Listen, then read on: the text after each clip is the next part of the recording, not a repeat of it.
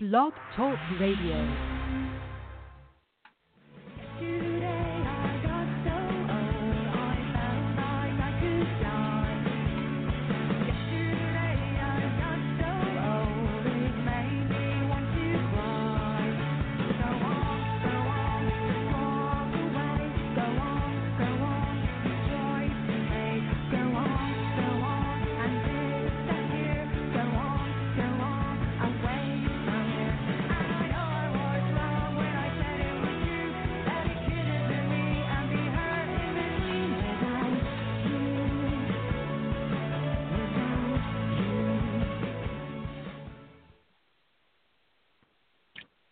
It's time to relax.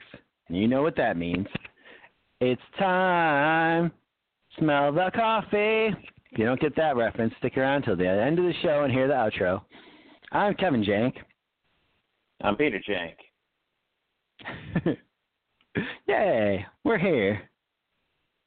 We are here. Surrounded by gummy bears that we can't eat. Can't eat them. Just can't eat them. They're living, breathing creatures in my home. Oh. Can I eat a Teddy Graham? No. They're also breathing. Oh. Damn it. I wish they would stop making delicious foods shaped like animals then. But I can't eat. But I could eat beef, right? Yes, you can have beef. All the beef. Those living creatures. Fuck them. Weirdly, gummy bears and pretty much anything gummy is pretty disgusting. It's pretty gross. It's like eating a spring or a rubber band. I know you would. You're strange. I disagree. Rubber bands are delicious.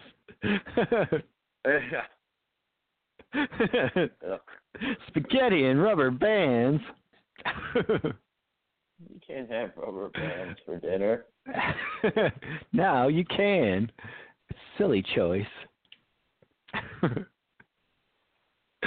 right. I guess we should get into the meat of today's show. And by meat, I mean gummy bears. This is just turning into one of our random rants. We got a lot of things to cover. We got two very, very different lists. So it really could not be more different in subject matter or tone for the most part. But it's very true. But they're somewhat relevant, I guess, in that they both involve things that happened this week, somewhat. Both lists? Yeah, I mean, yours was kind of inspired by a Nostalgia Critic episode that came out this week. Hold on. Whoa. What did I do? Oh, I was going to do the Adam Sandler things, wasn't I? Oh, yeah. Did you change it up? I did, because I figured maybe we could probably do that together at some point. So then I was like, I'll just do it. But they are different. Oh, I'm very curious. Then what is your list? I decided to do something more self-serving that I don't think you would be able to participate in. It was just like how I try to do my list when I'm doing them by myself. Yeah, that makes sense. So I did the top. Where the hell did it go? Oh, top 10 games that I've created and printed out using the Game Crafter. Oh. Interesting.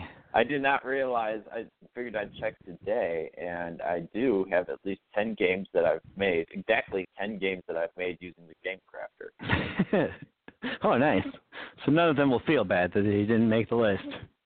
It's very true. Very, very true. You're like your children. Normally in real life, you want to make sure you exclude at least one child and make them feel bad. That's how I've always. That's just good parenting. Excluded again.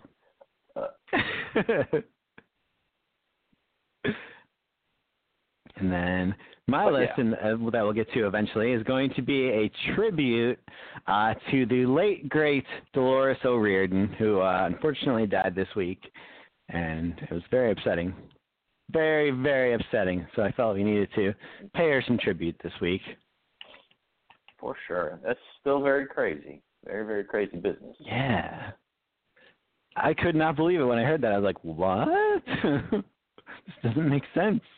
Does not compute. Does not compute. For sure. Yeah, we'll hit that up. All right, cool. Well, I guess I'll just start with my list and just kind of ramble these off, and I'll try to give a brief description of each. That way everybody knows what the gist of it is. Yeah. Let me hit the theme song real quick.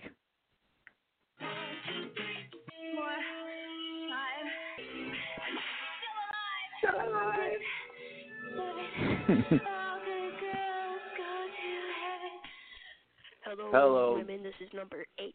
Now you can all lay them straight, open the door to your fuzzy elephant. Fuzzy elephant. Never sleep again.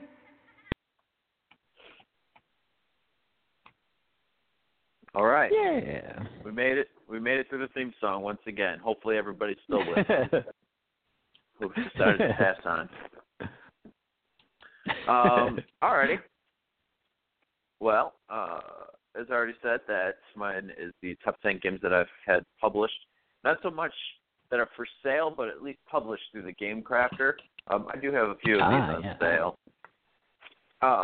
So if you are interested in any of these, go ahead and hit up that sweet, sweet Game Crafter, and you'll be able to purchase most of these, I think. Yeah. TheGameCrafter.com, right? Yes, thegamecrafter.com.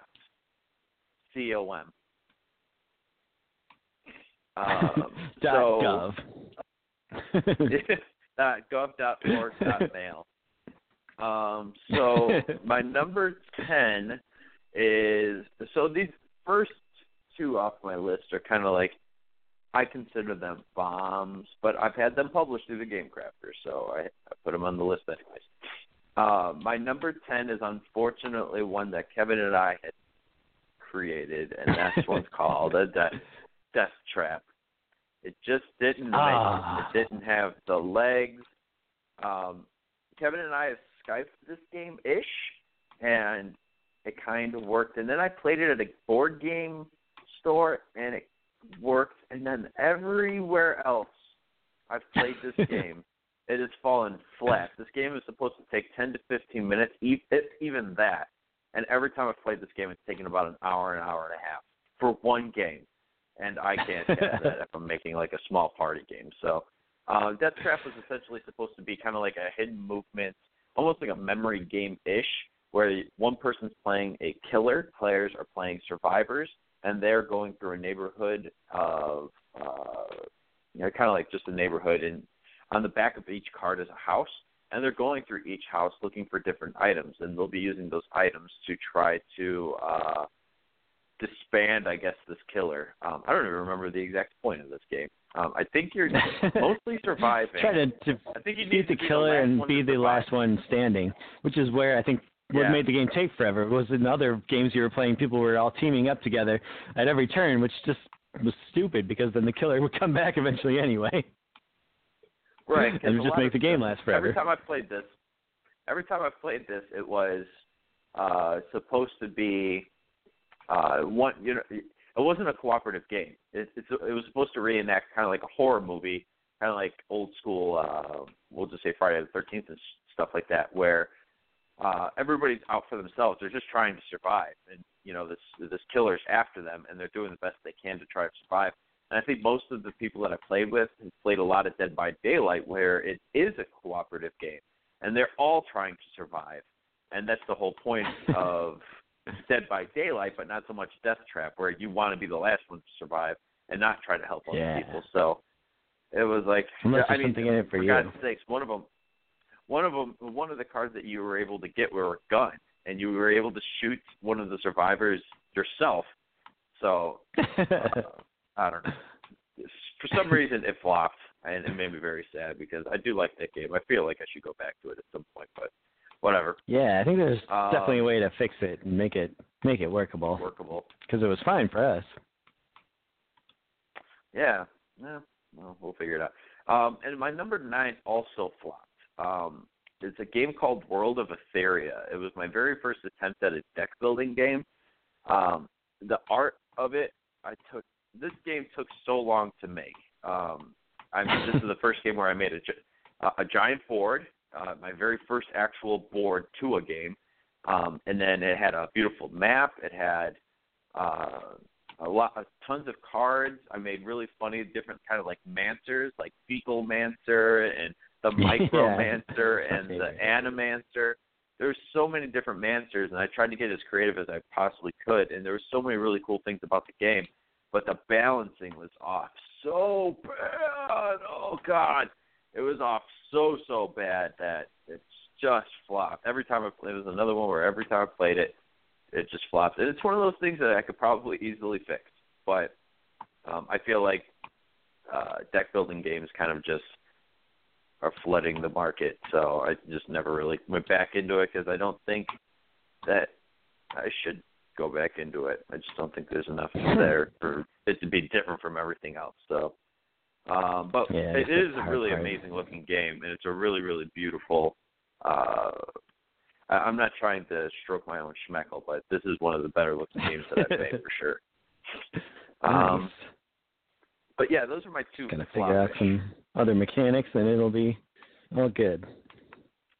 Yeah, for sure. My number 8 is the smallest game that I've ever made. It is also my newest game, and this game is called Create. It's literally just a deck of 36 cards, and it's a trick-taking game, kind of like Spades or other games in that vein, where you'll be playing certain cards, and whoever has normally the highest value on that card would win what is called the trick. But the spin that I put on this game is it's paper, scissors, rock as well. So essentially you've got fire, earth, and water. So fire beats earth beats water, and water beats fire kind of thing. And everybody chooses a card simultaneously and then reveals it in order, starting with the first player going in a clockwise fashion. So everybody then reveals their cards, and then we resolve them, again, in that order. And what will end up happening is if I have fire, my person to the left has earth, well, I've beaten earth, and then the person next to him has water, well, they've beaten my fire. And then that water then has, they're versing, we'll just say a 4-player game, they're going to the left of them. If they both have water, then they take the one who has the highest value, that person wins the trick, and then they place that down in their tableau, and they get points for that. And whoever has the most points at the end of the game wins the game. So it's a very fun paper, scissors, rock style game. I will say this. Every single person that I've played this game with has literally wanted to buy a copy immediately. But I have not put it on sale yet because spruce it up because I made a really shady looking prototype for this game. So I will try to spruce this one up here in the future. My number 7 is that why it's only number 8? Because it's not totally completed yet? Yeah, it's still, I would just say, in production. Because right now it's got like weird pixel art. And this is a game that I think would actually benefit not using pixel art, actually having good-looking art with this one. Even though it's just a simple game, I don't want it to be all pixel all the time. So I think this one would be really pretty if I can make it like actual beautiful fire, beautiful earth, and beautiful water kind of looking card art. So we'll see. Nice. The next one is another one that Kevin and I worked on. Actually, one of my first was, if not my first, maybe it was my first. Dreamscape? Was that the first one I did? I think it might have been. I want to say no. I think there was something before that. You I think are right. You had done something with, yeah. I did C&D Rogue. I forgot about those. Yeah, there was a rogue-like game that I tried to make that I didn't even play with anybody. That one was just trash. That was just like me printing something to see if GameCrafter was good, and it was good. But the game, I don't even know if I ever even played that. I don't even know if I still have that game. But yeah, I had C&D Rogue, and I forgot I redid Tactic Legends. I mean, I would have probably put that on the list. That's an honorable mention, Tactic Legends. But anyways, nice. But yeah, Dreamscape. This is a game where when I was doing a lot of YouTube videos, I would do what is called TCG News, which is essentially kind of doing news casts on other people's homemade trading card games. And essentially, we had this like big community that, well, not big, but a big enough community to where Kevin and I thought it would be really cool to actually make a card game based around this community. And what people would do is donate their art to me, and then I would put it in this card game. And then it was based on the system that Kevin and I played with Pokemon cards back in the day. And it worked. It's a super fun game, and a lot of people helped out with this. I think we did 3 or 4 waves of this, maybe 3 complete waves, and then I started working on the last final one, but I just never got enough that sounds for it. right. It just kind of died out. But, yeah, super fun game for sure. Some people had amazing art. One of my favorites is definitely Failure. So, Dreamscape, definitely check that one out. That one's really cool.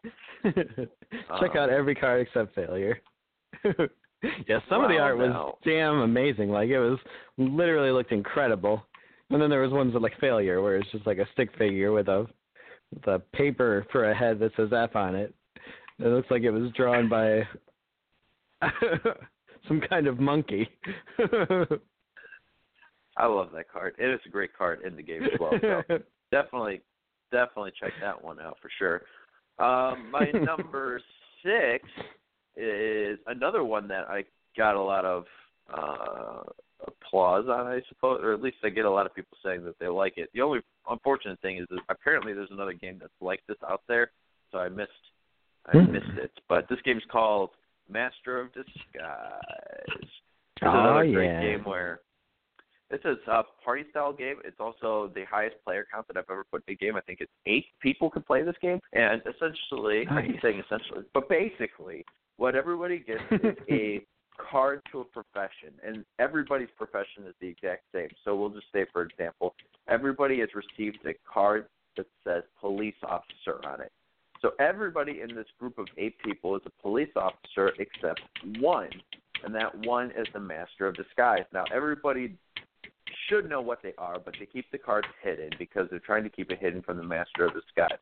And then starting with the starting player, they'll ask questions to try to figure out which person is the Master of Disguise. But at any point that the Master of Disguise can figure out who everybody is, they can immediately say, I believe that you guys are the police officer, then they would win that round. But if they guess wrong, then they would lose and everybody else wins. And then if the rest of the team can figure out who the Master of Disguise is, and then at any point they could just shout out, I think that Kevin's the Master of Disguise. And then if everybody votes that Kevin is the Master of Disguise, then the whole team as a whole wins. So it's a very fun game. Yeah. Kevin, you definitely missed it at the end of our New Hampshire trip. We probably played this game, man, it was probably close to 20 times. Like, I feel like we went through almost every single card in that box. But it was me, Scooch, Nick, Megan, I think LaCroix, Veda maybe, I think was in there too. Like, there was a bunch of people playing, and we just kept playing over and over because Megan wanted to keep playing until she was the Master of Disguise, but she never got the card, I think, the entire time we played. So, it was pretty funny. That's awesome. So that's my number. We played it a little bit while I was there, but Lori was being stupid and couldn't figure out how the game worked. Yeah, that's all right. But yeah, I played a lot of Master of Disguise. Super, super fun game. My number 5 is my attempt at a trading card game called Dungeon Arena. This one is a very fun game, and it's very fun to make your own deck. Essentially what it is, or basically what it is a game where it's just like a trading card game. You get to make your own trading card deck, and it has all sorts of different things in there, from basic monsters to elite monsters, and then it has, or not monsters, but creatures, because it could be people too. But then you got weapons and items and stuff like that you could attach to those creatures, and then sometimes you play spells. It's a lot like Magic the Gathering, but the biggest difference in this game is instead of playing like land cards to gain mana, everybody always starts with 3 gold, and that never really changes. Sometimes you can earn some gold back, but instead of what is called tapping mana, you spend gold, and at the beginning of your next turn, you can earn your gold back. And that was my way of getting around copyright problems with that game. But there's all sorts of different creatures and spells and whatnot. This is another game that I kind of need to fix a couple things on because Gully and I have played the shit out of this game. Like, we each have multiple decks that we love to play with, and it's a super, super fun game to play.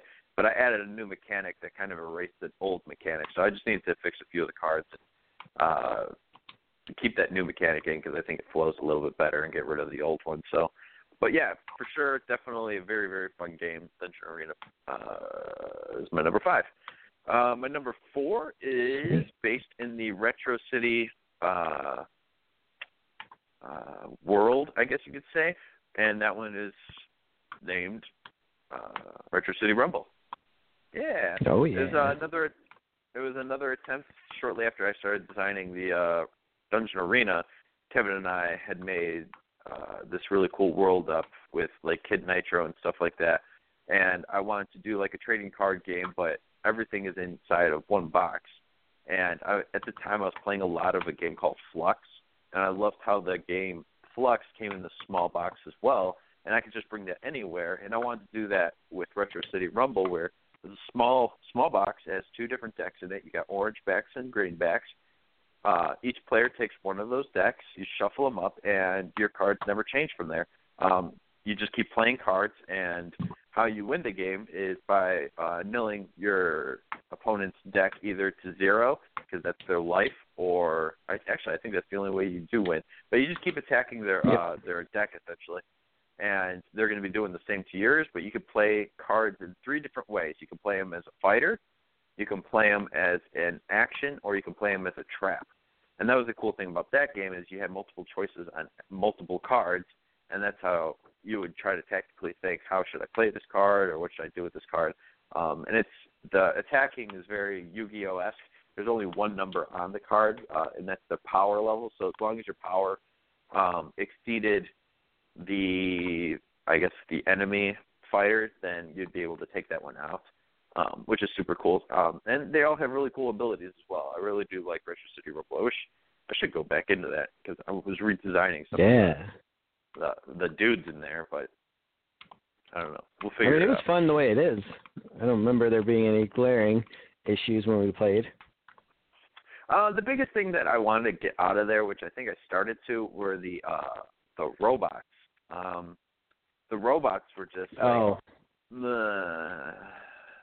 they weren't that great because it was hard to, for one, they were the highest, like, to get them out, or as a creature, or a fighter, rather, they were the highest power in the entire game. But to get them out, you had to, like, match colors, and then you had to discard those colors to bring those robots out. And when they were out, they were either going to whoop on the other person's team, or they would just die almost immediately because somebody would play a card like, oh, no, you put that back in your hand, which means that thing's never coming back out. Or it would just kill it immediately because it exceeded, like, 6 power. So they were just wonky. It was like, in the beginning, they're cool. Yeah, that's true. You might be able to get off one shot, but I don't know.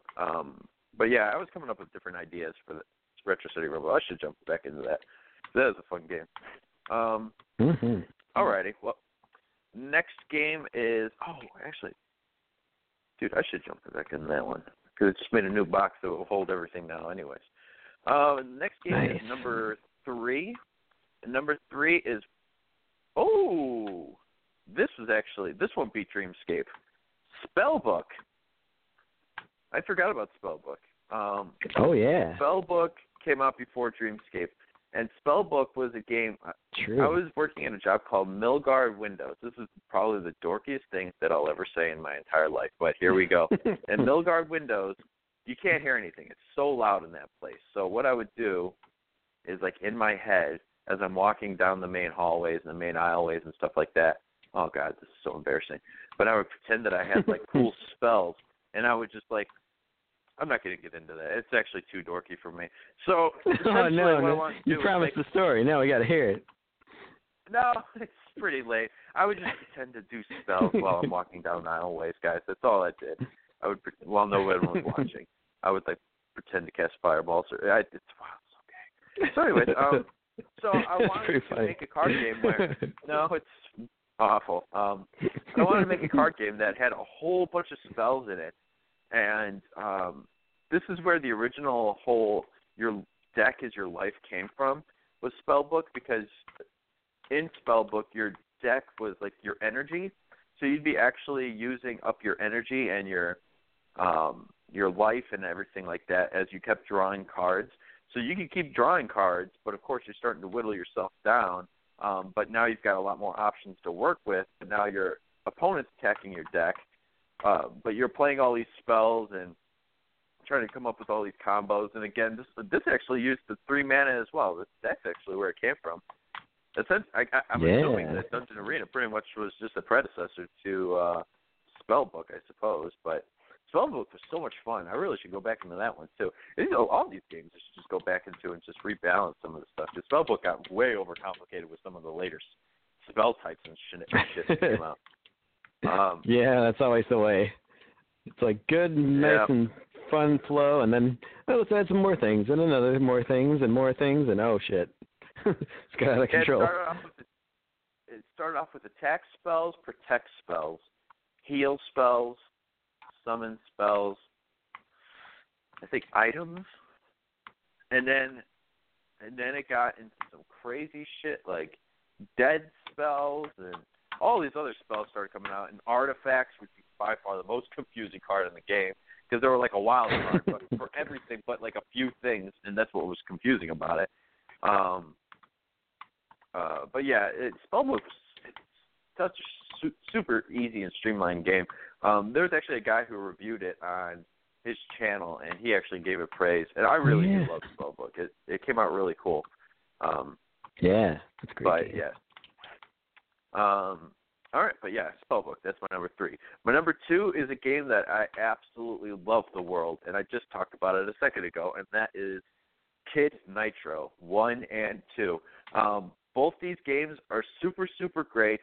My goal with this game was to make a solitaire one-player game, and it was supposed to emulate kind of like Mega Man, where you would go through a level and try to defeat the boss at the end of the level. And when you would defeat that boss, you would get their weapon, and you can use those weapons to defeat bosses kind of rock, paper, scissors style or Mega Man style, just like the other games. One of the things in this game to make it like a board game or a card game was to actually incorporate these cubes as a resource, and you can use these resources kind of like Mega Man, actually like Mega Man 9 and 10. You can use these resources to get additional weapons or items to help aid you to get additional resources for different areas through the different levels. But the main thing is what you needed to build was some kind of either an airship or I think it was like a burrowing. I don't even know what it was in the second one. Like a burrowing Oh, tank. yeah. Like some kind of a drill machine to get you inside of the earth. Like the things Shredder would take from the Technodrome to get us to the earth. Yeah, I was making one of those. But you would have to build one of these, like, I don't know, automobiles, I guess you can call them. I don't know. I have no idea. Ways of transportation to get to the big boss at the end of the game, which his name was Mickey Finn. What you would do is you would have to defeat all the bosses once again, and then defeat Mickey Finn. And if you were able to do all of that, go through all the levels, kill all the bosses, go to Mickey Finn, just go through, essentially just going through all the bosses one more time, and then killing Mickey Finn, you would win the game. And it also had cool dice combat, which was fun to roll dice. It is a fun game. I really do like Kid Nitro. And I love playing solitaire games, so it was a super fun game to make. And I think Kevin helped out with some of the ideas, maybe. I know he's definitely a good part of Kid Nitro. Seems like it's birthing, so I love me some Kid Nitro for sure. Yeah, the Kid Nitro world is pretty sweet. Indeed. And then my number 1 game is Quest for the Lost Pixel. This is the largest game that I've ever made. And I think Dungeon Arena may have maybe more cards. I don't know. It's close. It's really close. Quest for a Lost Pixel, though, is... Oh, man. My goal with Quest for a Lost Pixel was to make a roguelike video game into a board game. That was the ultimate goal, with procedurally generated dungeons with random layouts every single time you played, random items, random monsters. It was supposed to be this epic game, and it certainly is. I mean, I will say right now that if you sit down and play this game, you're going to be sitting down for hours. Most of it is still a roguelike at heart, especially because you can play this game solitaire, and at heart, it is still a roguelike. Once you die, you die. That's it. There's no coming back. So that was the aim for this game. But when you play it with more people, it's a little bit easier to keep people alive. So cooperatively, it's definitely a better game. But there's a time aspect to it, and it is still dangerous to play because the dungeons are randomly generated. You're exploring as you're moving. You never know what's in each room. So it could be traps, it could be events, it could be different like tiles that like maybe like lava or water or the void, which is an amazing thing. This game is super great. I'm telling you, it's a fantastic game because I tried to emulate a lot of stuff from like hack and slash style games where there was like set collections, so you can go through like different dungeons to find set pieces to like armors and weapons and whatnot, and you can go in there and try to get these treasures, but it was dangerous. There was a cost to go through them, but if you can do it, then you got a really great piece of armor or weapon. And then this is the one game where I have expansions that really just make the game even better. There's 2 expansions. There was the Catacombs of Etheria, and then Risk and Reward, I think is the name of the second one. And Risk and Reward offered pets, so you can have a pet with you now. Oh man, I'm telling you, nice. Quest for Lost Pixel is a badass game. It's super, super good. It's just, I mean, I'll say it again. It's a long game. There's so many different heroes that you can play from, though.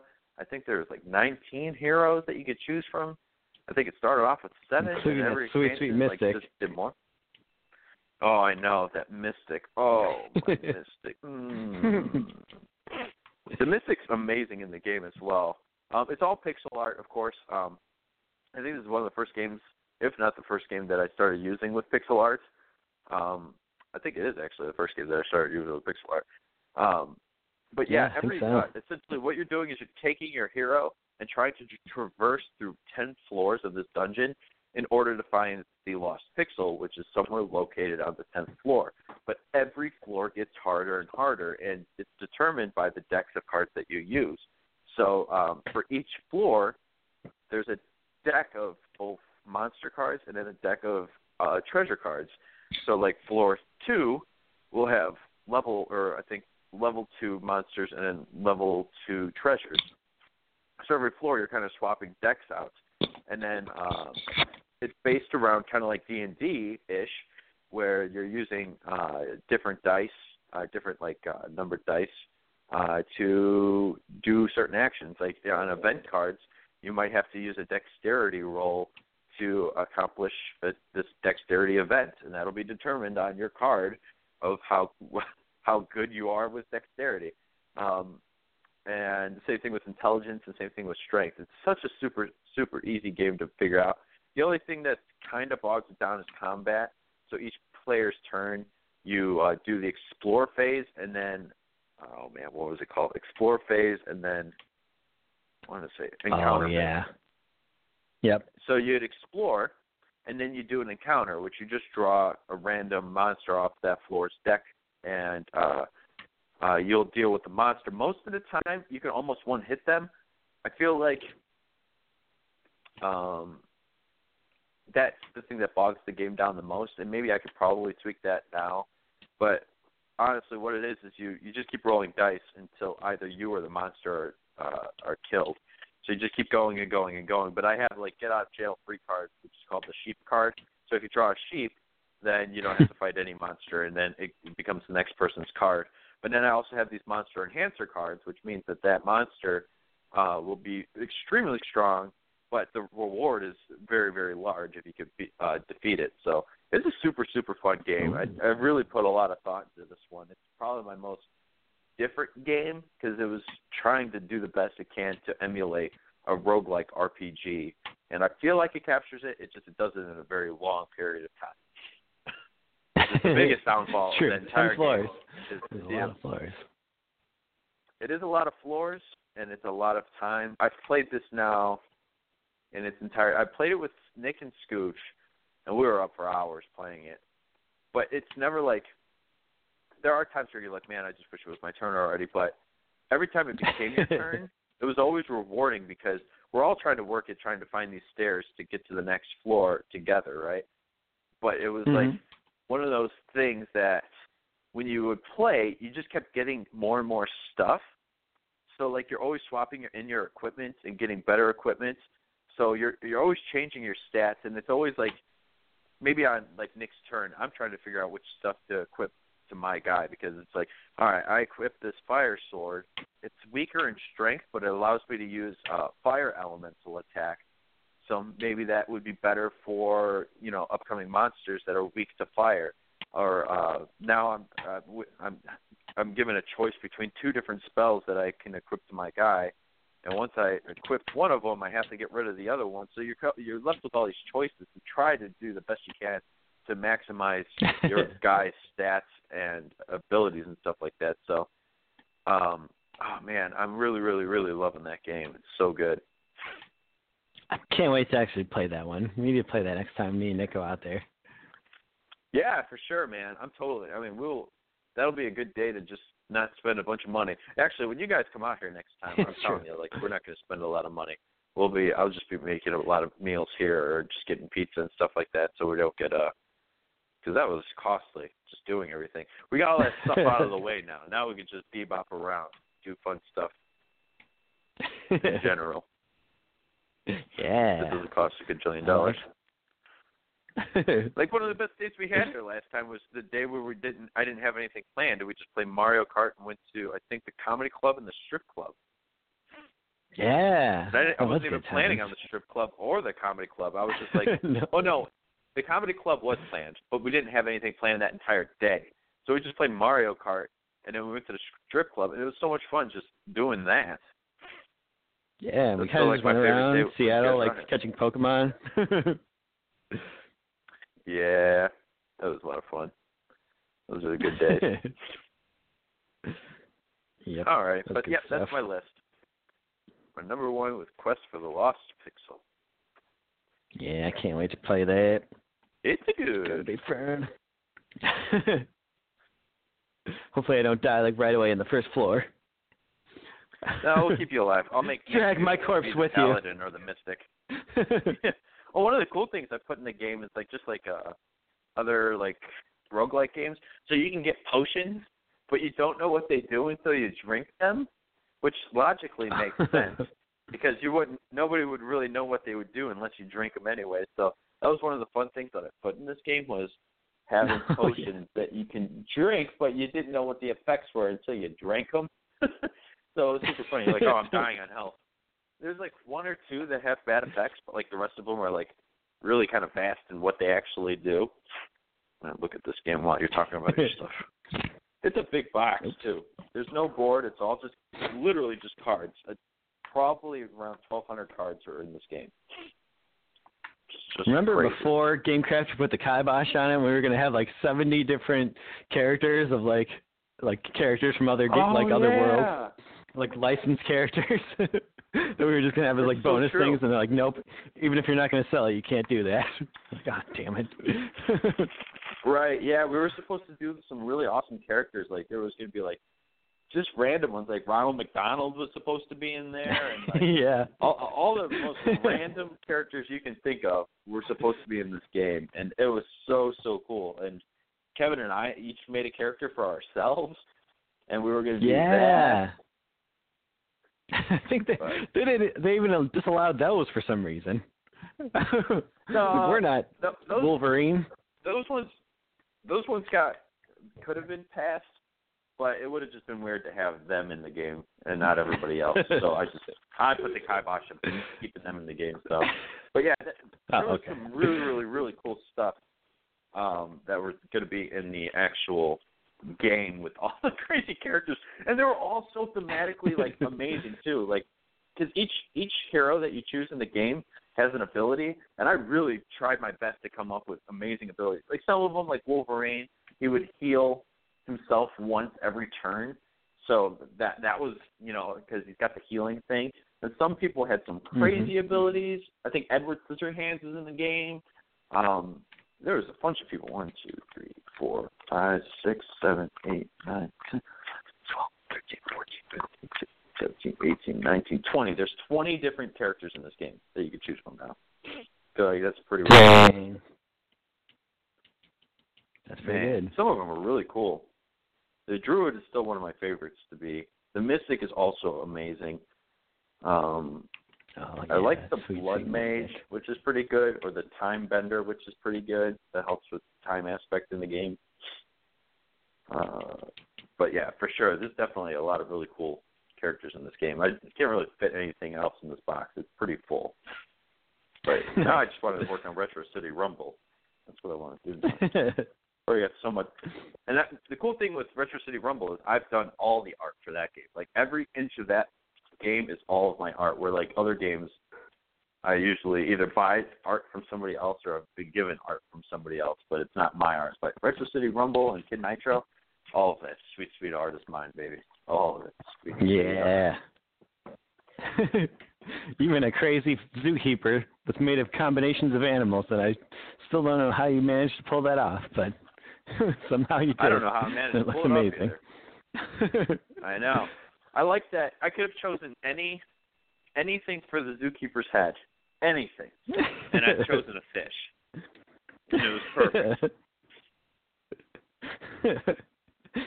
Just the obvious choice, I guess. I want to go back into it because now I forgot that Game Crafter, you know how like Retro City Rumble, you got the smaller like box, and I know that I made more people to replace the robots with, and then I went on a binge and just kept making more and more people.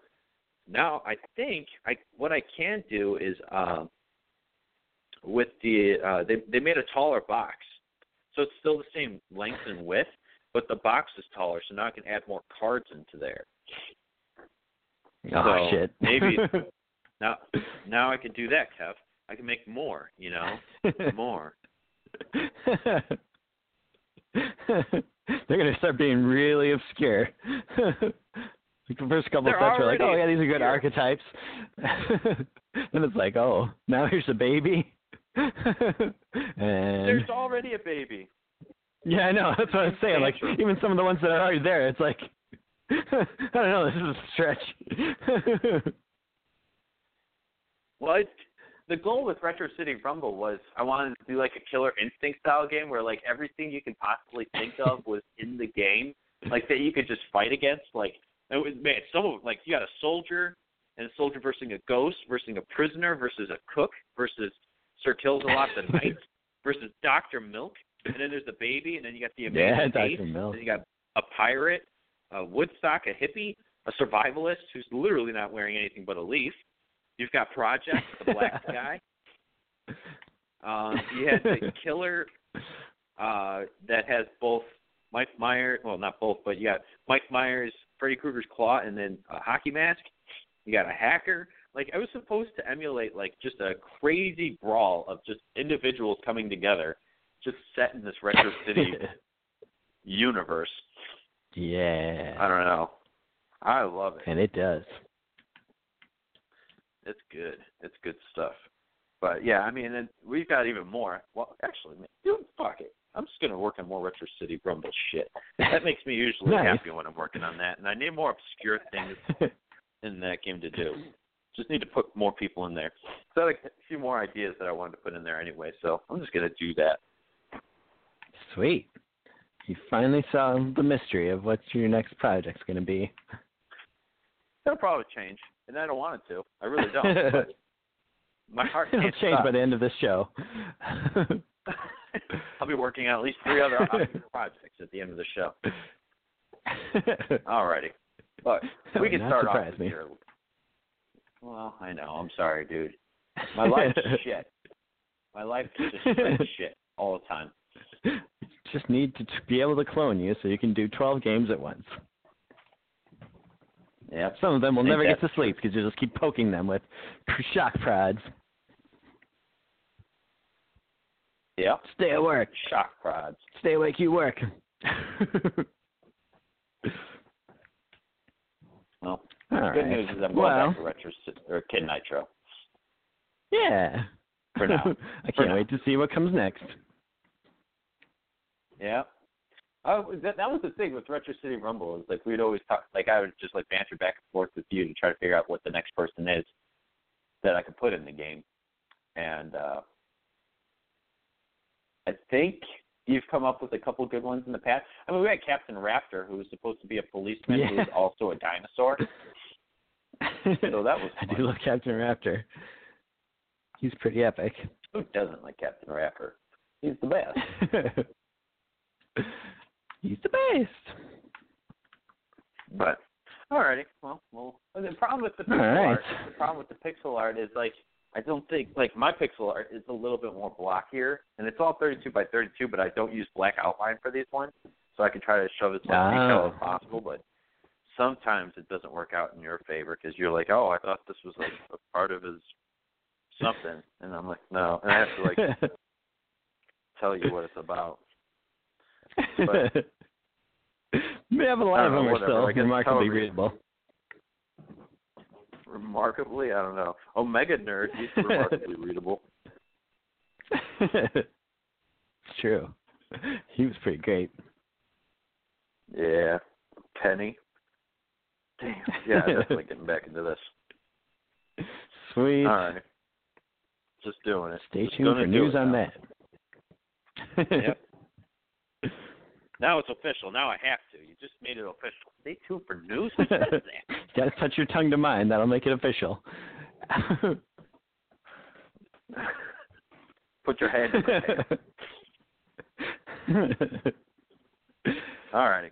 All right. Now we'll go with yours. Well, my list. Obviously, we were supposed to be doing my top 20 worst movies of 2017, but that had to get pushed because something happened this week that I felt just needed to get addressed beforehand before we got to that because it was a little more relevant and just something that needed to get done now. Obviously, Monday, I'm sure most people out there are aware of this. I guess Monday, I think it was, Dolores O'Riordan, the lead singer of the Cranberries, passed away. There still has been no cause of death or anything released that I know of. She was only 46, so it kind of seems like the options, none of them are probably pleasant. I know they said there's no foul play involved or anything like that, but I know she's been having back problems and that kind of stuff. And, that's why they canceled the tour that they were supposed to have last year. Apparently it sounded like it was pretty bad. She's basically had some kind of problem with one of the discs in her back, and if it kept getting significantly worse, she wouldn't be able to walk again. So it sounded like it was a pretty bad injury. But I don't know if that maybe it was more than just a disc. Maybe it was some kind of actual problem that could take you out, or if it was some kind of just they had her on a bunch of painkillers and painkillers mixed with alcohol or something, and she died because of that, or God knows what, or if it was another one of these rock and roll people committing suicide, which seems to be going around a lot. Hopefully it's none of that. Hopefully it was just some random thing that ended up taking her out, but I don't know. It's very upsetting nonetheless because, as I've mentioned several times on this show, the Cranberries are one of my favorite bands, of all time. They're in, the top, my top 11, I would say, of all. They're a band that I love every second. I think even before, I really started to the radio, Kev, you're breaking up. You're breaking up, so you can barely hear you. Sounds like you're talking from the back of the room. Oh. Is that better? Yeah, it's better now. Ah, sweet. Stupid Mike. Yeah, but like even like when my dad would listen to Q101, like really when it first started, probably like in 92, 93, like I remember hearing a couple of, Cranberry songs back then before I'd even started listening to like the radio. And even at that point, I was like, oh, this is really good. Like I love this. This sounds amazing. It's so like weird and cool and just like ethereal almost. And I loved them right away. And when I did start listening to the radio, I mean, I was definitely way into them. I downloaded or went to the library and got a couple of their CDs and like copied them on a tape and that kind of thing. They were definitely one of those bands that I was doing that for, which that was the thing I used to do a lot before I got to college and could start downloading music. I'd just go to the library and have them get, the CDs from other libraries and just record it that way. Yeah. And she's just like, I would have to say, like, she is without a doubt, like, my favorite female singer of all time. Like, there's just something really unique and special about her voice. It was that Irish accent's just great, and just her sound of her voice was really good. And she does all kind of crazy yodels and stuff, and just weird do-do-dos and stuff that always just makes it's really fascinating and like different than anything anybody else does. And it's just, I don't know, it's just a whole tour de force performance, really, that I just always loved her. I thought she was great. I tried to, Thursday night, I got home from work, I was like, I should throw on one of these Cranberries live DVDs and, just relive the memories and that kind of thing. I threw on one of them and just immediately, like, all these tears were just flowing down my face. It was pretty embarrassing. Gee. It's just, like, I don't know. I'm gonna miss her because it seemed like a good lady. I mean, she definitely had problems. Like, apparently she came out a couple of years ago saying she was bipolar and stuff, which makes sense given some of the like things that's been going on with her recently. And it seems like she had some hard stuff in her past and that kind of thing. And I know she went through a divorce over the last couple of years. She's got like 3 kids, I think, who have got to be, I think the oldest one's probably 20 at the most. So that means they're mostly probably like teenagers. So it sucks for them. Definitely no bueno for them at all. But I figured we'd take a look at some of their songs and a little bit of her solo work as well. I mean, I've narrowed it down to 12, which even that was tough. Because honestly, I could go for forever. Cranberries, I think, had, including that one that just came out last year, they had like 7 studio albums. And she also did 2 solo albums during the period where they were down, because they took a break kind of from 2002 to 2012. Like they were just kind of not doing anything. So she did 2 like solo albums in that time. And both of those are really good too. So whether with the Cranberries or without the Cranberries, like she was still out there doing good stuff. So she was just, an amazing lady. I'm going to play, the first one I'm going to play is from their very first album. Everybody else is doing it, so why can't we? This is a song that probably you might not know if you're not a big Cranberries fan. I don't think this was one that got like a lot of radio play. But it's just a really sweet song, and I've always really liked this one. It's called Sunday, and here it is.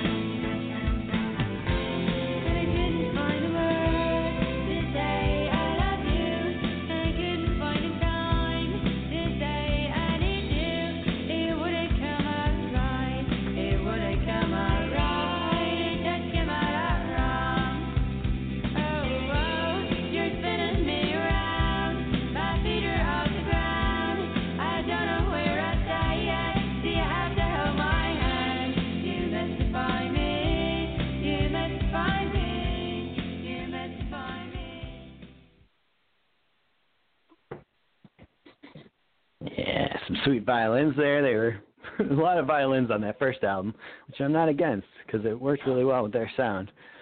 And it seemed like that might have been where they were heading back towards with that last album, something else that came out last year. Apparently they were just supposed to start going back into the studio very soon to be working on a new album, which kind of sucks. Apparently we'll never see that. Yeah.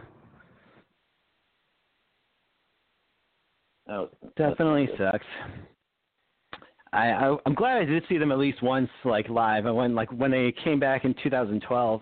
I did go see them then, and it was a great show. And glad I did it. Got to do it at least once. I had tickets for the tour last year, but then obviously they had to cancel it. So unfortunately that didn't happen. But I'm glad I at least made it to one. And they got some good concert DVDs out there, so that's good. One of the other things I like so much about Dolores O'Riordan was like she's so like awkward on stage. Like it's not like she doesn't command the stage, like she does. She's definitely got a powerful voice and she's, the leader of the band essentially, but she's just so awkward. Like she'll try to like dance, but it's like weird, like old man, like your dad's dance moves. Oh yeah. But it works for her in some weird, like, charming way where it's just like this is weird and awkward, but I kind of like it. She made it work for her. She kind of, like, walks around the stage. Like, that Ed Grimley character that Martin Short did on SNL back in the day? The guy with, like, the slicked-up hair? Like, the really high pants and stuff. She kind of has that same walk going around the stage half the time, which is pretty funny. But it's for some reason it's just very charming and it works for her. Interesting. So the next one, number 11 here, is going to be a song from her first solo album. This was a song called October. Unlike the last one, that one, Sunday didn't really have a whole lot of the vocal trickeries. It's just kind of a nice, sweet, kind of normal song. Not doing anything too crazy with the old voice there. This one, kind of, like in the chorus especially, she's doing some kind of like, I don't even know what you call it. I kind of call it the goat boy, where she's kind of like, if you remember Goat Boy from SNL, it kind of goes, in the middle of songs and stuff like that. Where it's kind of like that weird, like, machine gunny kind of voice. And there's kind of a little bit of that going on, but it sounds really great. I've always loved this song. Here it is, October.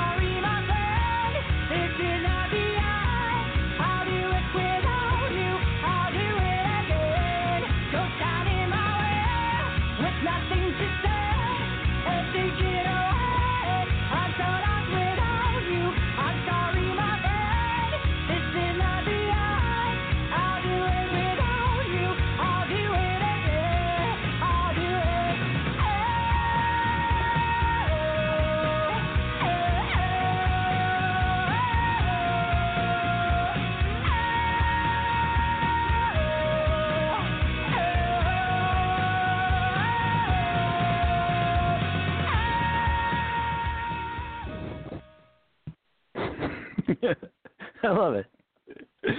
I didn't even hear the goat sound.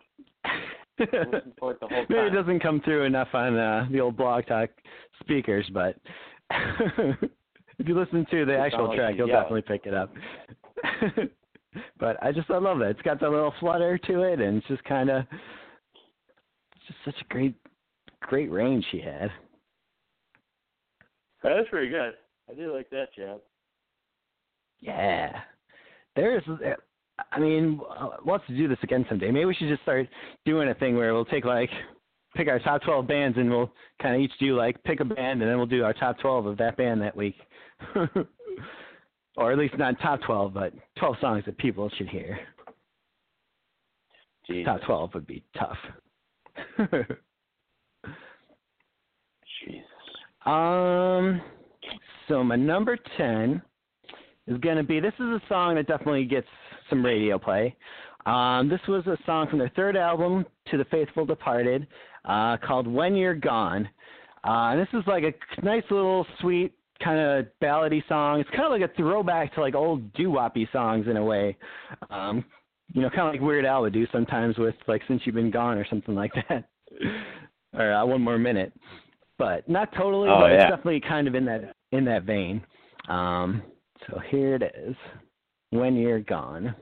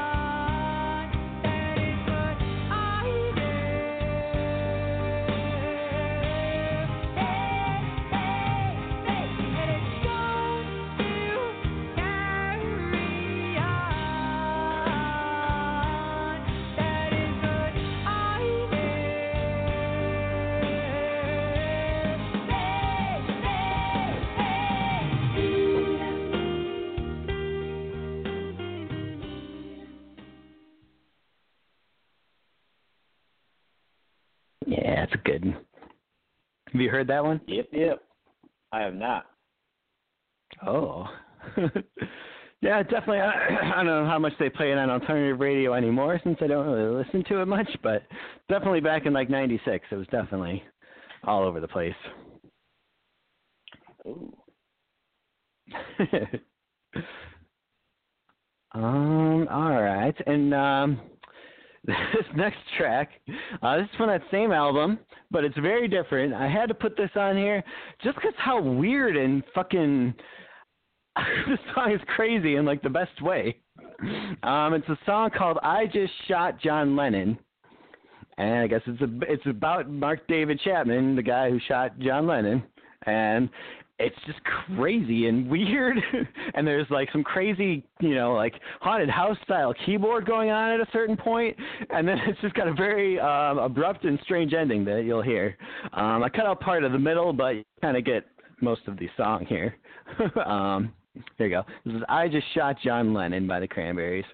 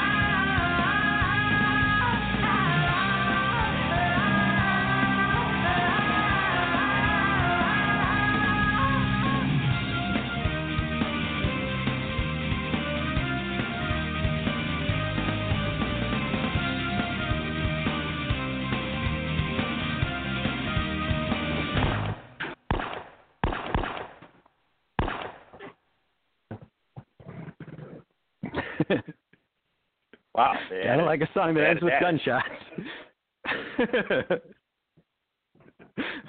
Okay. It just kind of makes it spooky the way it ends like that.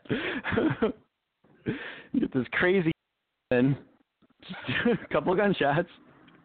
Yeah, that was a little out of nowhere, maybe a little slightly out of character there. It is. It definitely is. But I like it. I like when they get a little bit more on the rock side, and kind of an interesting choice. They're definitely stretching their wings a little bit on that album. Yep. The next one, this is going to be one I know you'll know. This is definitely one, I think they're, I mean, it's hard to say if this was, I'm not sure which one technically came out first, this one or Linger, but they're, between those two, they're definitely their first two hits. It's from their first album. This is definitely one of their biggest hits, I would say. This was the song Dreams, not the Peter Jank one that we heard recently, although that one is good too. If they covered one of your songs, that'd be pretty good. Yeah, it would.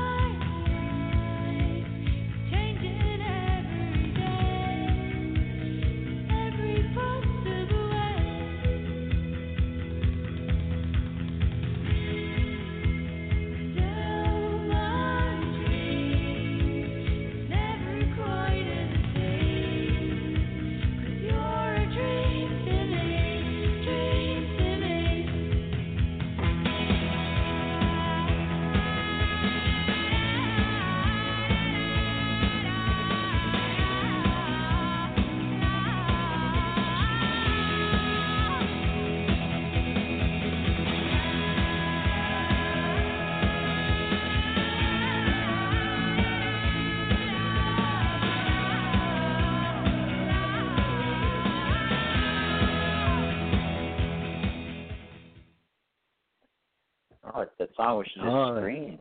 It's a good song. I do. I love that scream at the end. It's so good. So good. And it's just great that she got to always do her own background vocals and harmonize with herself, because it just kind of gives you even more of that sweet, sweet voice. She's not a bad thing at all.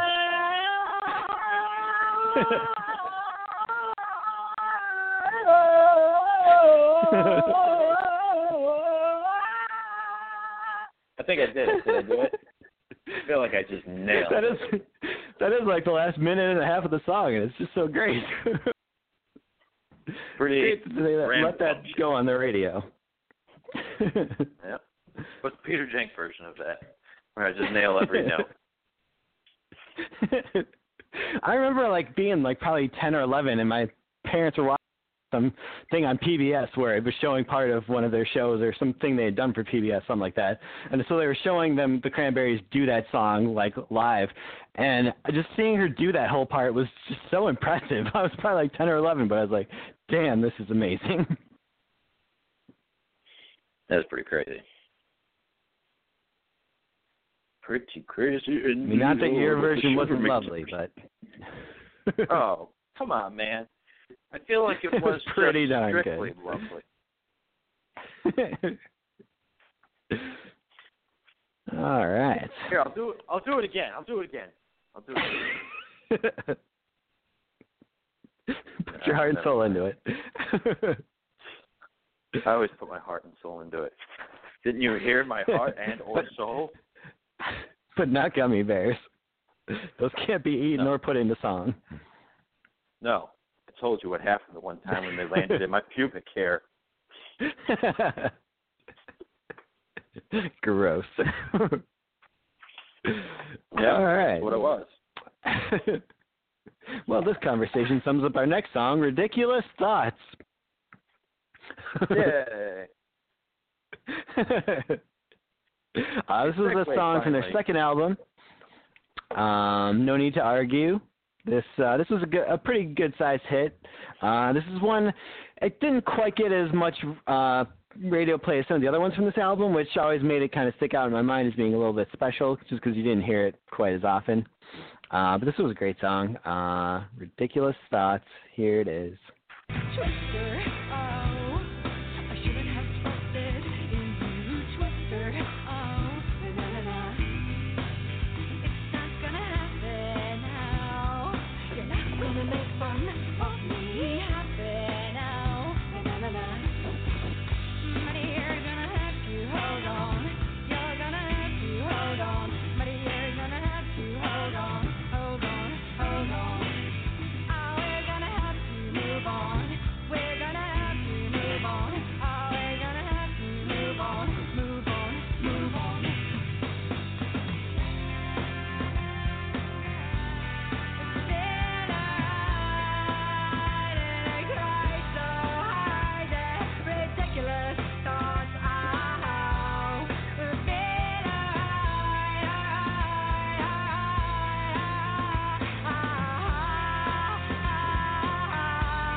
you should've lied, but I cried so hard that ridiculous thoughts.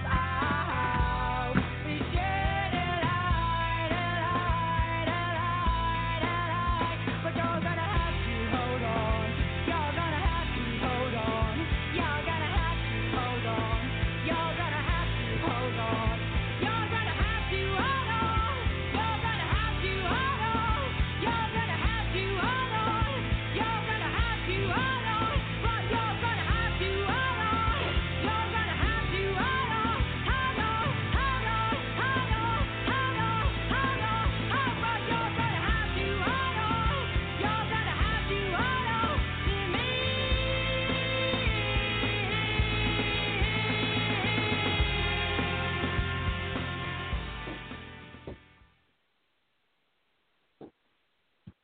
Did you know you hold on?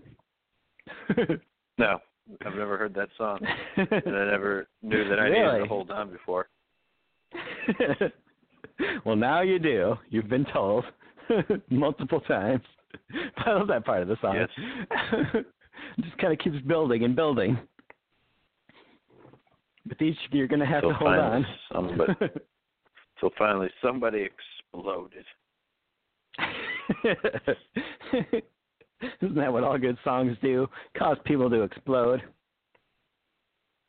That's what I've been taught my whole life. All right. Well, next up, this is another hit song, but we'll see if you know it. So far, the batting average isn't high, but this is a little bit later. I know one this was so probably far. like, yeah, this is probably like 1998-ish, 99-ish, so a little bit more towards when you were starting to get into music. So maybe this one would have crossed your path a little more. And this is just one of those, tell me like, how I've lived my life. This has just got some of them epic vocals where she's just all over the map, and there's all kind of crazy stuff going on, and it's all great. This is a song called Promises. Here it is.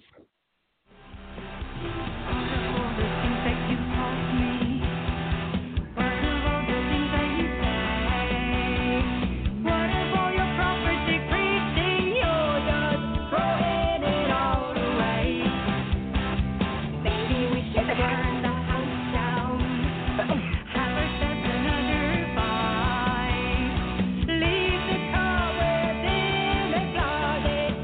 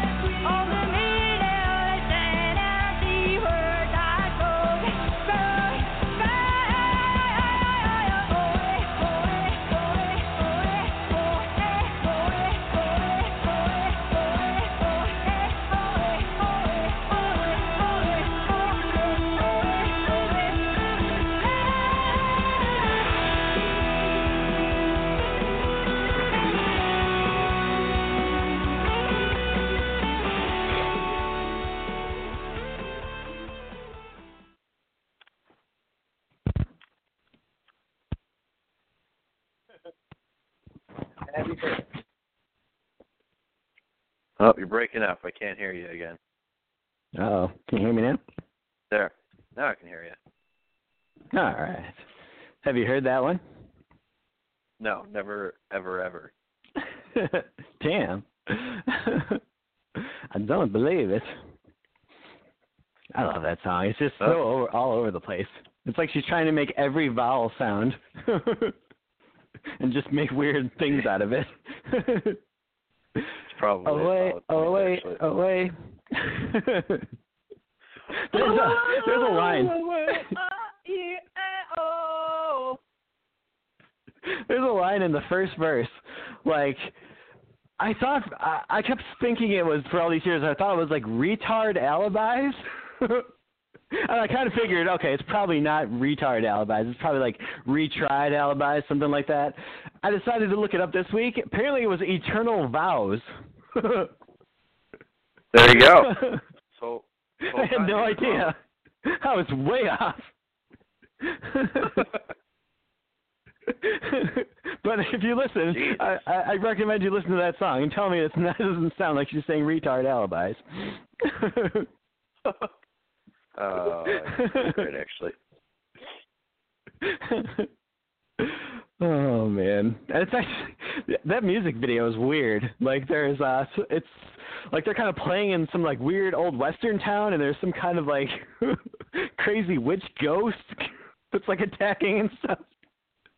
It's fucking weird. I don't understand it, but I liked it. Oh, weird. So, definitely anybody listening, I recommend you watch that video if you like good times. All right, well, see if you heard this one. This was definitely a big hit. Bigger than those last ones. Uh-huh. It's from their second album. It's called Ode to My Family. And it's got that classic, you always know you're in for a good Cranberries song, but it just starts out with her doing stuff with her voice, and the music kind of kicks in as it goes along. But when it just starts out with some Dolores, you know you're probably in for a pretty good song. And that's definitely the case with this one. Ode to My Family. Here we go.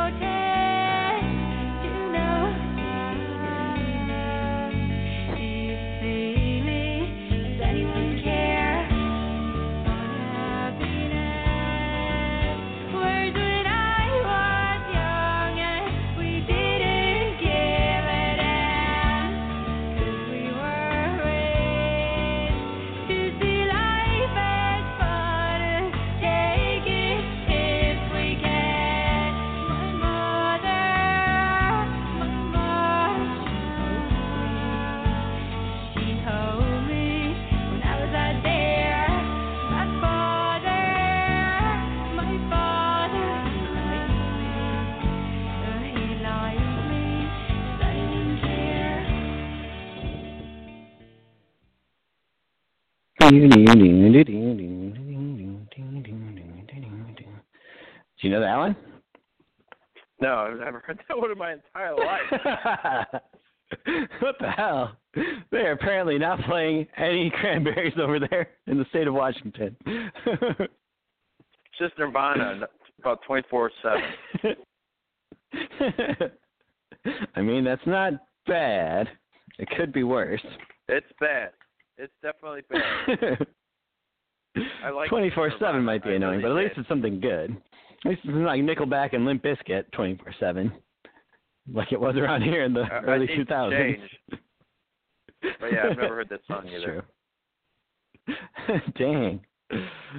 That was definitely a big one in the 90s for them. Well, at least this next one, I guarantee, you know. I guarantee, as they say in Louisiana. Everyone says. If you don't say it, they kick you out. Oh, that's not good.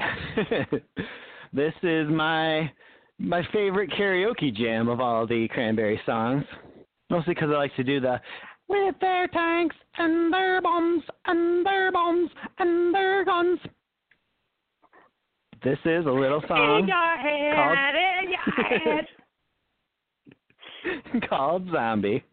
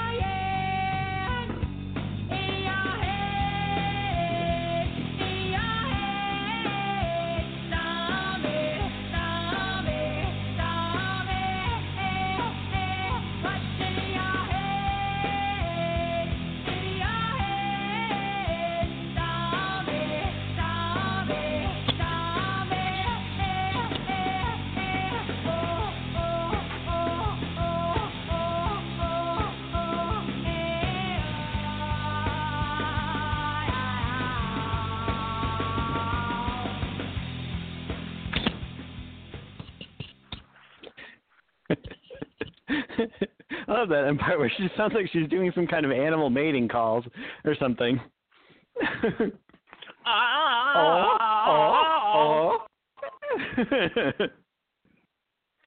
Yeah. So good. I mean, that's just all around probably one of the 90s biggest songs, if you really think about it. Like, everybody knows that song. It's weird because in the 90s, I've never heard that song. The first time I heard that song was in, it's probably 2008 maybe. I think I heard it the first time. Holy shit. Really? Yeah, I liked it. Somebody played it on, because I was in AIT in the Army, and somebody had it playing, and I was like, oh, that's a pretty sweet song, and they told me the band name and stuff. And the only song I knew at the time was Linger by the Cranberries. Yeah. And that was because of Click, and I only knew of Linger in 2007. That was the first time I think I heard that one because of Click. I mean, I've heard of the band Cranberries, and I think I heard that other song that you played earlier. I know I've heard that song a bunch of times, but I never put two and two together of all that shit. But yeah, Zombie's a good Dang. song. I like that jam. Yeah, that's definitely a classic right there. Very good. All right. My number 3 on this list is going to be probably the most rocking song in the Cranberries category, or library, I would say, catalog. According to who? According to me. I'm an expert on such things. This one definitely got a lot of radio play. This is from their 3rd album. So this was, this was early on in the album too. This was a track called Salvation. I think it's pretty much just about not letting drugs ruin your life and stuff like that. It's really good. It's really fast, and just he kind of rips on through it, and I like it. Here we go. Salvation.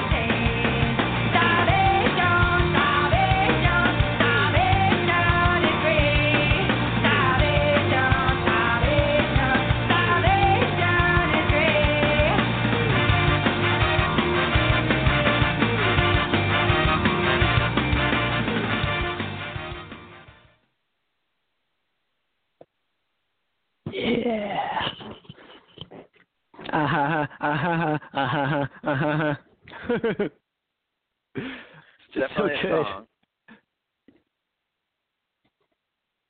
Yeah, I figured. If you haven't heard, like, Linger till 2007, the chances of you knowing that one probably not so good.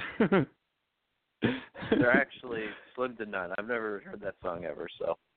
That was a good one. I love that one. It's really, I think it's only about like 2 minutes long or so, something like that. It's pretty short because it's just so quick and awesome, but I liked it in the second part. That part, they got the like saxophones and stuff like doing da-da-da, which kind of makes me think that she just kind of like that was what it was supposed to be all along, but then the first time she's just like, I'm just going to sing it.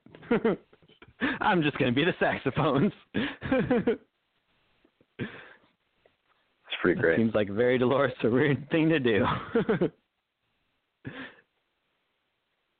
I just love someone who's like, I'm just going to make crazy sounds with my mouth because nobody else is doing it.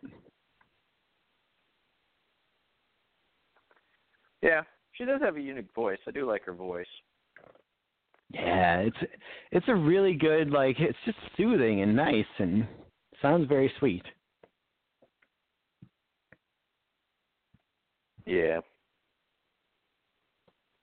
Number two, this, I mean, my number two is really, you know, obviously I would say their number one song, the greatest Cranberries song that there ever was. I think most people would agree on that. They do have plenty of good songs, but I would say this really is the standout. We just played a different version of this on the 2017 list when we played the re-recorded version. This is going to be a little bit of the original. Since we just talked about it too much, and that's why it's number two, so that and I got something else I wanted to play at number one. But this is obviously, of course, the song from 2007. It was really 1992/3. Linger.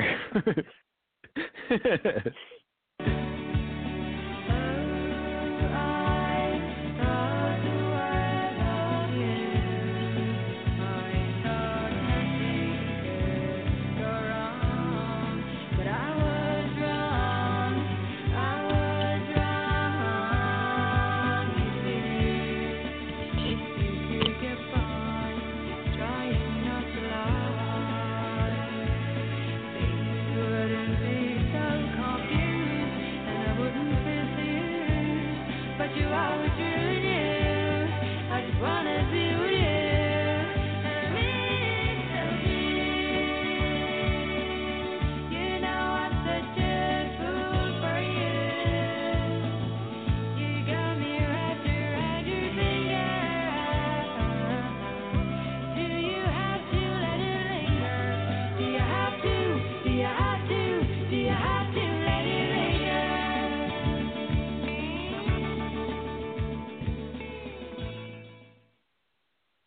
just every bit of that song, and the way it's arranged is amazing. Her like background vocals on that are just great. Just the like weird kind of like banshee wail she's kind of doing in the background.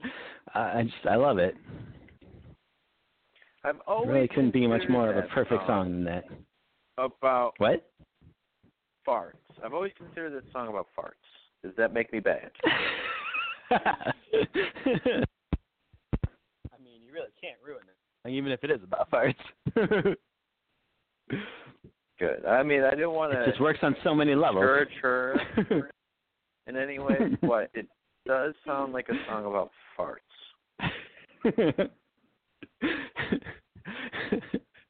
Do you have to? Do you have to?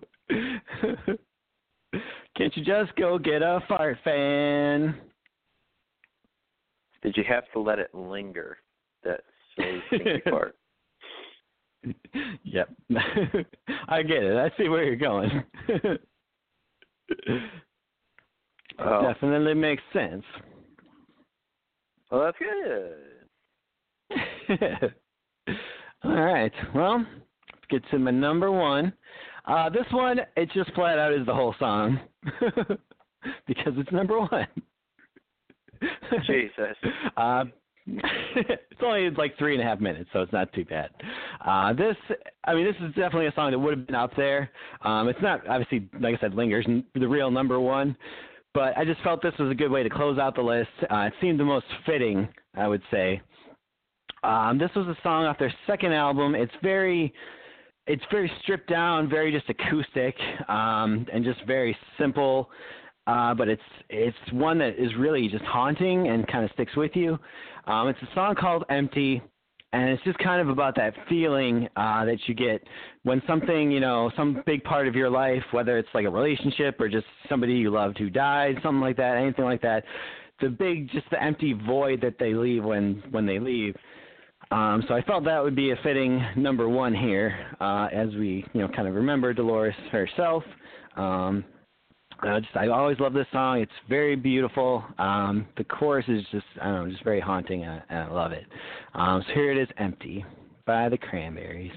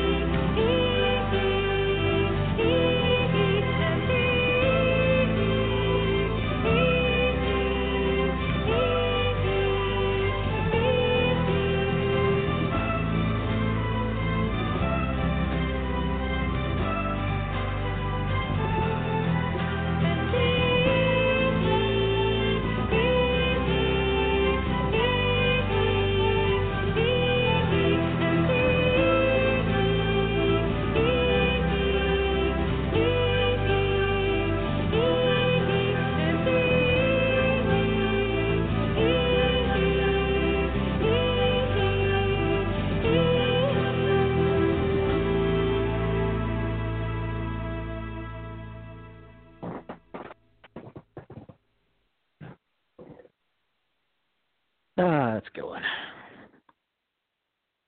There you go. No, it's mostly just empty. I love it.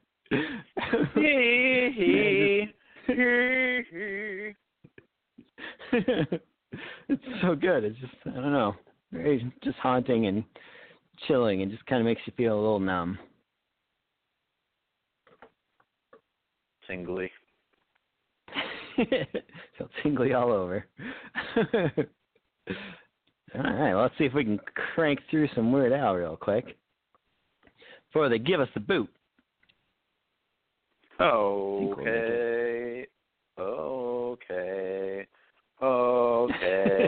I guess. Okay. All right. So we're moving on into the 90s this week. The 90s. I'm sure you're happy that the 80s are over. I'm obviously never happy about that, but I am. This was 1992, I believe. Weird Al's first album of the 90s, Off the Deep End. Obviously, the cover art and everything was a parody of Nirvana, Smells Like Teen Spirit, which had, the naked baby jumping into a swimming pool, swimming after $1 on a fishing hook. Weird Al had him naked, jumping into a fishing pool, swimming after a donut on a fishing hook. Yep. I do remember this album, Lamb. Yep. And obviously, of course, there was a Nirvana parody that was kind of the biggest hit off this album. The lead track, a very funny video. Smells Like Nirvana, obviously a parody of Smells Like Teen Spirit. And here it is. Oh, before we play it, I always love the story of how he got permission on this one.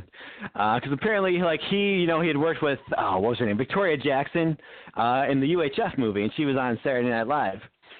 So he knew that Nirvana was doing Saturday Night Live, so he called up Victoria Jackson, had her get them on the phone, basically get Kurt Cobain on the phone, and was like, hey, I want to do a parody of one of your songs, is that all right? And Kurt's response was apparently, it's not about food, is it? And Weird Al was like, well, no, it's about how nobody can understand your lyrics. And he was like, oh, okay. That's pretty great, actually. It's such a charming little story that I've always loved. It just makes them both seem really cool.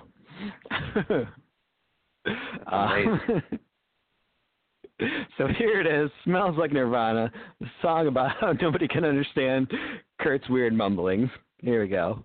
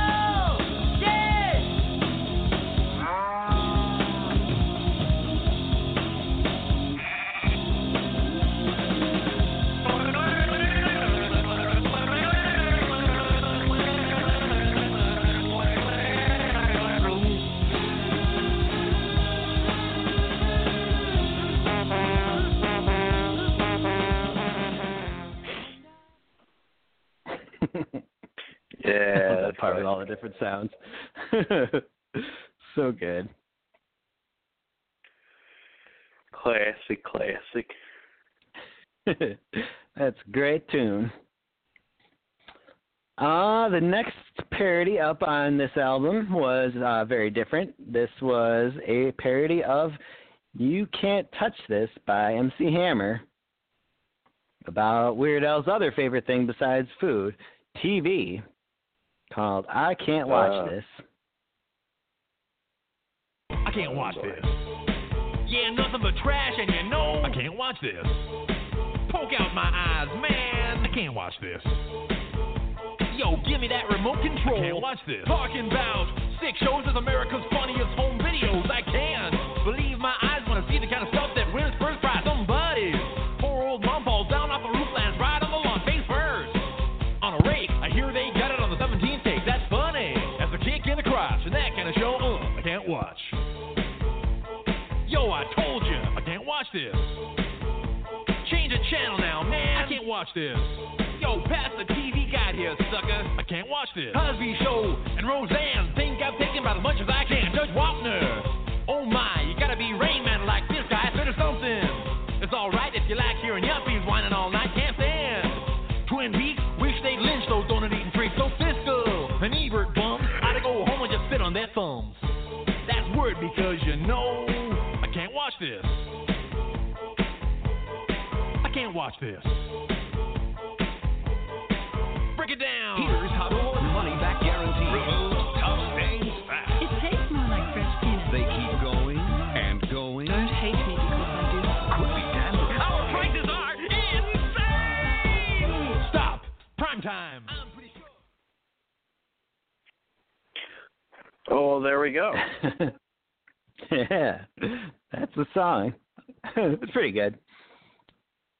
I don't hate it. It's got some good stuff. Oh.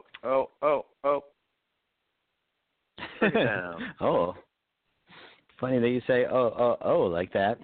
Because our next song is Oreo. The White Stuff. Parody of The Right Stuff by New Kids on the Block.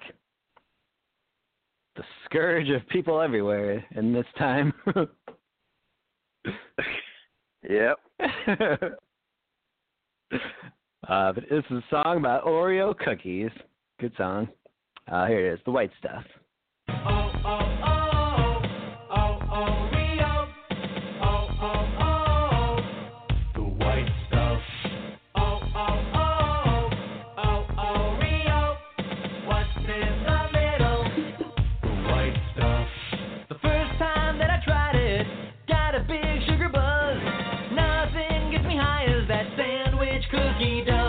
But I love the feeling most. I rub it on my roast, mix it in with my coffee and spread it on my toast. I love the white stuff, baby, in the middle of an Oreo. I love the white stuff, baby, take some with me everywhere I go. Might get a pimple or two, well, so what?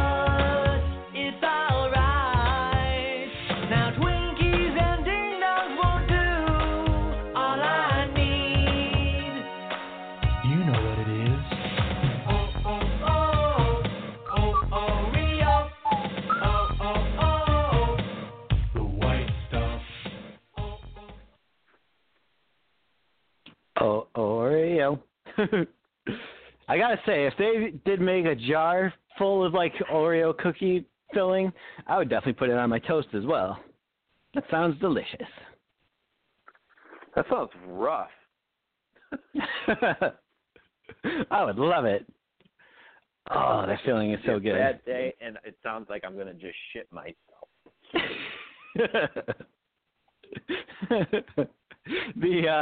The Ed, who's frequent caller to the LCS hockey show and stuff, and he used to have a show on Blog Talk that he does once in a while. But he did a challenge one year. He was going to eat 10,000 Oreos in 1 year, and he did it. He probably died there shortly after. No, but he has been having a lot of health problems since. I don't know that they're connected. Jesus. It's never good. Yeah. Whoops. All right. Well, the next one, this was a parody of a song that I guess was probably a hit at the time. You don't hear a lot about it these days, obviously, unless people are making a joke about it. It's people who do remember this even being a thing. But this is a parody of Rico Suave by Gerardo. Do you even have any concept of what that original song was? I don't even have any concept of what you're even talking about. So keep going. Okay. Well, yeah, there's this guy, I guess he was, Hispanic, and he had a song called Rico Suave, and Weird Al made a version of it about Mexican food called Taco Grande. Kind of remember that. So, you can pretty much hear the original if you just, instead of Taco Grande, hear Rico Suave in your head, but here it is, Taco Grande.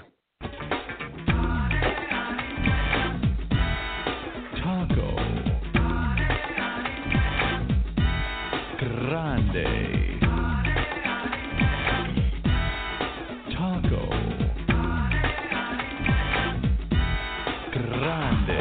Yo quiero chimichangas y chili carrero. Yo tengo el dinero para un steak picado. Las salsas y tamales siempre muy bueno. Y el chili relleno. You see, I just gotta have a tostada, carne asada. That's right, I want the whole enchilada. My only addiction has to do with a flour tortilla. I need a quesadilla. I love to stuff my face with tacos al carbón. With my friends or when I'm out alone. Yo tengo mucho hambre y ahora lo quiero. Un burrito ranchero. So give me something spicy and hot now. Break out the menu, what you got now? Who would you tell the waiter I'd like to have sour cream on the side? You better make sure the beans are refried. Taco.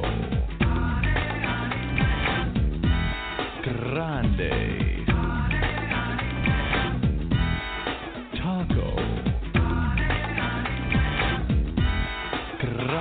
Well, there's not a taco big enough for a man like me. That's why I order 2 or 3.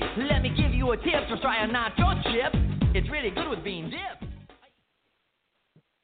I give him props for doing like the whole speaking Spanish, because if I had a song where I was speaking Spanish, I would not be able to do it at all.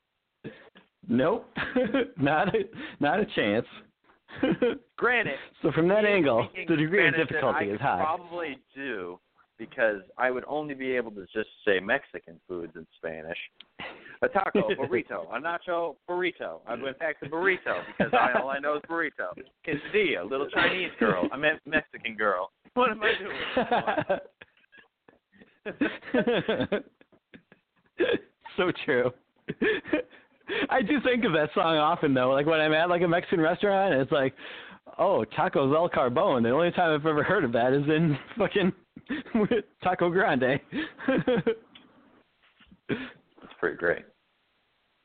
So anytime I see something I'm not totally familiar with, I'm like, oh, that reminds me of a lyric in that song. And then our last one we got to look at is kind of a bit of a medley, actually, of 2 different songs. It's mostly one song, and then there's just a little tiny bit of another song sandwiched in there. What? Is the Red Hot Chili Pepper song? Oh, no. That's coming up next. You were close, though. Very close. That'll be in our next edition. This was a mashup kind of 2 different Milli Vanilli songs. The other scourge of America at this time. The guys who were found out for lip syncing and their careers died immediately. They basically had like 2 hits. Baby, Don't Forget My Number, I think, and Blame It on the Rain. So this song is called The Plumbing Song, and it's mostly a parody of Don't Forget My Number, but there's a little bit of Blame It on the Rain in there as well. So here it is. This guy makes more than my lawyer if he works for one day, costs you half a year's pay. He can be here by 2. So if you got cash, he'll be there in a flash, making service calls in his overalls. He'll do his best for you. So it's back in, up. Got your feeling down. Baby. Don't forget my plumber. Baby.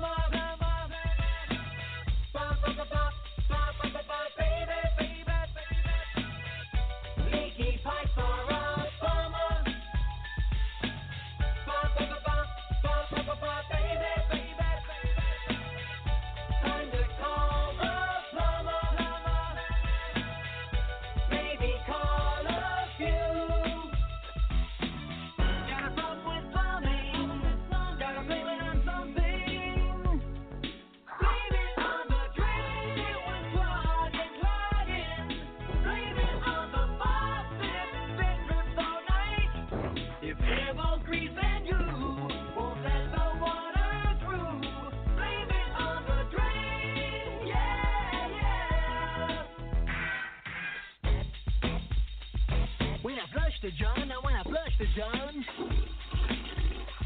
you turn the shower on.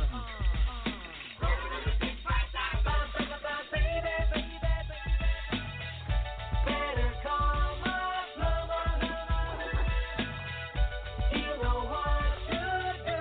Call now. We're in the Yellow Pages.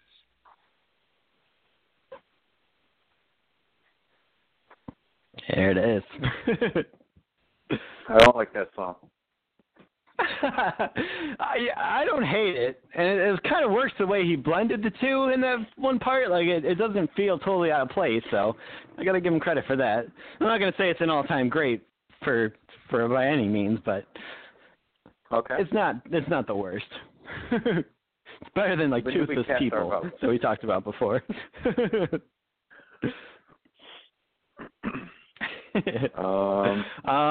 All right, so top three, I think Smells Like Nirvana is definitely in there for sure.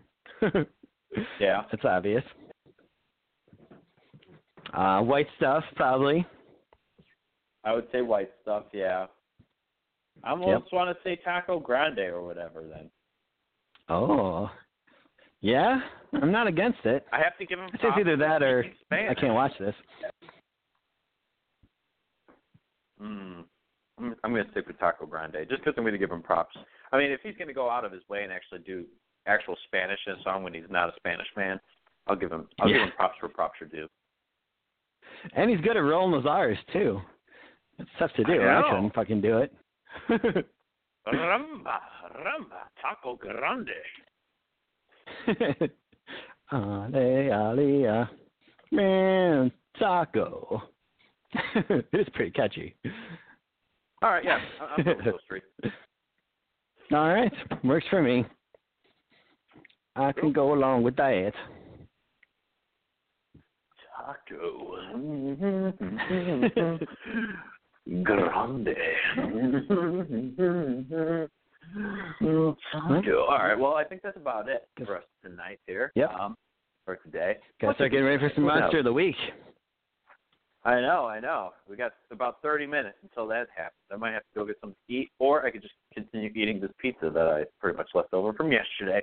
But that makes no sense to any of you out there in the world. I want you guys to remember to always flip your tip. And this has been another great, I kind of went out of order on this one, but this has been another great podcast here. Great episode here from the original Janksters. I'm Peter Jake. That's Kevin Jake. Always remember to flip your tip and have a great rest of your weekend. Thanks for listening.